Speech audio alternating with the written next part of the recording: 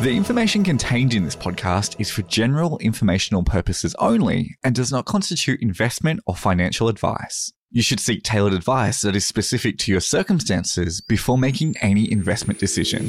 The Good Investing Podcast connects you with successful investors and business leaders who invest in or are experts in a range of industries, but do it with a difference. We don't want to have our capital supporting thermal coal, but it is about transition and making sure that, people have the opportunity to be part of the transition, and that we're thoughtful about that. Hello, my name's Nathan Parkin. I'm the Investment Director and co-founder of Ethical Partners Funds Management. This is the 10th episode of the Good Investing Podcast. And just a refresher on what this podcast is all about, on it we speak to business leaders, entrepreneurs, and those in society who invest in financial or other markets, but at the same time do it in the right way. This can be from a not-for-profit perspective or investing sustainably or with a particular focus on good governance. In our latest episode, we featured ex-Macquarie Group CEO Nicholas Moore. Today we speak with ANZ CEO Shayne Elliott. There are perhaps no businesses in Australia that have more influence on Australian families than the Big Four banks. And as such, they have a significant opportunity to have a positive influence in so many different ways. Today, we will talk about some of these areas, and we have a lot of ground to cover. Shayne Elliott has been Chief Executive Officer of ANZ for over 6 years and has held roles running the institutional business and as CFO of the bank. Shayne has more than 30 years' experience in international banking, including in Australia, New Zealand, the USA, UK, Asia Pacific, and the Middle East. Prior to ANZ, Shayne held senior executive roles at EFG Hermes and was with Citigroup for 20 years. Shayne is also a director of the Financial Markets Foundation for Children and is a member of the Customs Advisory Board and studied in New Zealand. Welcome, Shayne, and thanks for being our 10th guest on the Good Investing Podcast. Oh, it's great to be here. Thanks for the invitation. I guess in terms of an opportunity around ESG, what's your personal view around that? Is it a real opportunity? Some, not us, would say that the whole movement is kind of woke. But what's your view on some of these developments, and are they actually an opportunity for growth? Absolutely. Look, what do banks do? If you sort of go back to its, sort of really fundamental purpose of us, we allocate capital. So we're a little bit like a fund manager. We allocate capital. We have enormous responsibility, right? ANZ's 60 billion of capital, $1 trillion balance sheet, whatever, big numbers. Our job is to allocate that capital to effect change. And so we actually can, through our actions, who we bank, what projects, what people, what customers, where we put money, have a massive influence. I don't mean to sound arrogant, but we do, the way we operate on the whole community. And so we have to take that with a great degree of sort of responsibility to think about that. So that's what banks do. We allocate capital to implement change. So when we stand back and think about where the super trends are, the big cycles, the trends that are happening, that just transition is not only the right thing to do in terms of the sort of broader purpose for the community, it's also just a good old-fashioned massive business opportunity. There's a trend.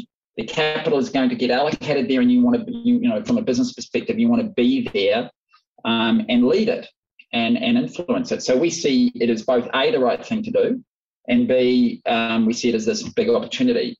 Our responsibility is and our impact's a little bit different to other banks because we've got this big institutional bank. We're the bank to the big end of town. Like every bank's got its strengths. That's ours, and so our real influence can be through others, like by banking the right, energy companies who are transitioning, the right resources companies who are transitioning, the right, construction companies or transport companies that are part of that transition. So that's how we have our influence, but we see it, as I said, it's not a charity. We see it as a good business and totally aligned with the sort of broader, better benefits for the community. And as that transition happens, naturally there will be areas like maybe thermal coal and others that you're moving away from as that happens. How do you and how does the bank think about supporting those customers, communities where you will wind down? And we believe that's a good commercial decision to do so. But how do you think about supporting those areas and businesses as they make that change? Do they have to make that change the way the world is going? this is the hard bit. This is really, we get criticised, and I understand why, from all sorts of quarters. At one level, the easy thing for us to do would be sort of cut and run. I mean, let's just use that as an example. Thermal coal. It'd be easy. The exposures that we have there in the scheme of things are not large. We could just get out and say and move on, and there'd be lots that would applaud that. But when you stand back and think about your broader purpose to shape a world where people and communities thrive, I'm not sure that's really achieving that purpose for that community you've abandoned. And so the question is, how do you play a role in the transition? So yes, we need to move our capital. Yes, we don't want to have our capital supporting thermal coal, but it is about transition and making sure that people have the opportunity. Companies, the people who work there, the local communities have the opportunity to be part of the transition, and that we're thoughtful about that. Now, others will say, "Oh, you're dragging your heels. You're using this as an excuse. You're not going fast enough." Well, that's the delicate balance we need to get right. That we are making the changes, but we're doing it in a just way ourselves. And so we, through our Ethics and Responsible Business Committee that I chair in the bank, that's the sort of thing we think about, the speed of the transition. So what we do, and again, this sounds overly simplistic, but we have to back customers who ultimately get it. So we don't just sit there with a big, red marker and say, "Oh, you're in thermal coal, you're out," or we sit and go, "Okay, is this a company that understands the need for change and we're going to support them changing? Or is this a company who doesn't?" And so ultimately we back those who get it, who understand the transition, who are willing to be part of that transition, and we will back those people. And I think probably the more apt example at the moment is in oil and gas, right?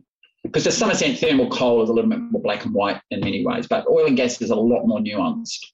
Again, the easy thing for us to do would just be not do it, just abandon the industry and say, "Oh, we don't do oil and gas." I'm not sure that is actually achieving the right outcome for the broader community. And so it's about us getting that balance right.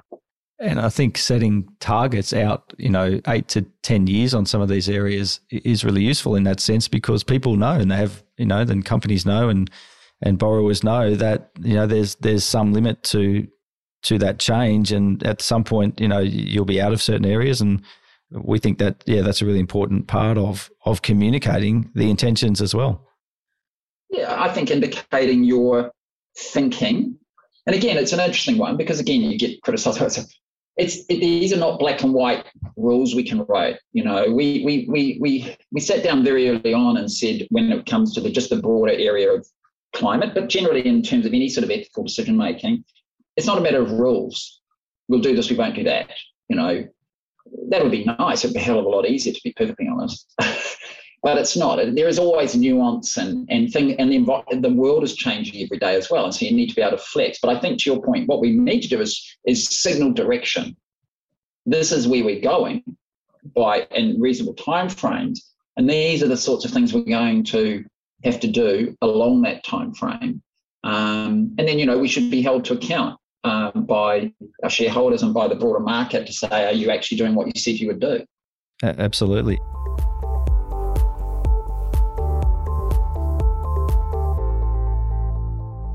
And on the other side, on the opportunity side and the growth side, the sustainability lending and the sustainability bonds that are now coming to the market in, large volumes, are they the traditional type of lending that's being kind of renamed or rebadged, or is it actually genuine and net growth for the banking sector? And is that a significant opportunity, do you think, for you?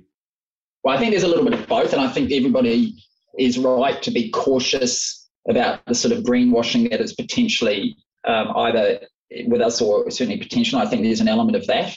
And I think we do need to be a bit cynical. And certainly at ANZ, we really look hard to make sure when we talk about things being sustainable finance, they really are. So I think that's true. But to your broader question, no, I think there is a net growth opportunity, because what you're seeing is, and again, through a cycle, we're going to see this massive need for investment for that transition. Yeah. And, it's easy to talk about, energy and bits and pieces and hydrogen and gas and all that other stuff. Yes. And solar and blah, blah, blah. But right across the economy, one of the big ones is in transport. one of the other big, the electrification of the sort of, transport fleet around the world. Another huge one is in agriculture. So there's in food and beverage. So there's lots and lots of investment required. And I think we are in a bit of a super cycle where it's going to be extremely high. And it's not just, level of investment is the same. It's just changing its shape. I think there is going to have to be accelerated investment, and therefore there's a growth opportunity for those that are well positioned for it. And just in terms of how you reward executives for finding and executing some of these opportunities, do you think that you'll see in future in the sector that some of these ESG factors will feature more in remuneration of executives across the sector? Good question. I mean, I guess we, like many companies, operate under a balanced scorecard approach. I mean, gosh, I think first time I'd seen balanced scorecards was when I was at Citi, probably in the 90s, when it was sort of became the thing to do. And they're still with us. Clearly the balance within there has shifted. And actually as a bank, much of that balance is not only, from our thinking, it's coming from our regulator. Actually, APRA in many ways is dictating or certainly prescribing some of the weightings they want to see in there. So, less about financial weighting, more about operational. And of course, we're seeing an increase in the ESG. So ESG has always been in there. If I think about things like, diversity statistics or things like the Dow Jones sustainability, and some of those things have been in there for quite a while, but they're clearly growing. They're growing in weight, and so that determines overall performance for the organisation, but also for executives. Yes, there's a growth in that. Yeah. Well, thank you, Shayne, so much. We really appreciate your time and for all of the insights that you've given here today. It's been an absolute pleasure. Yeah, no, thank you. I've enjoyed it. It's been great. Thanks, Nathan. Thanks, Shayne. Thank you for listening to the Good Investing Podcast. Subscribe to hear future episodes, and for more information about Ethical Partners Funds Management, visit ethicalpartners.com.au.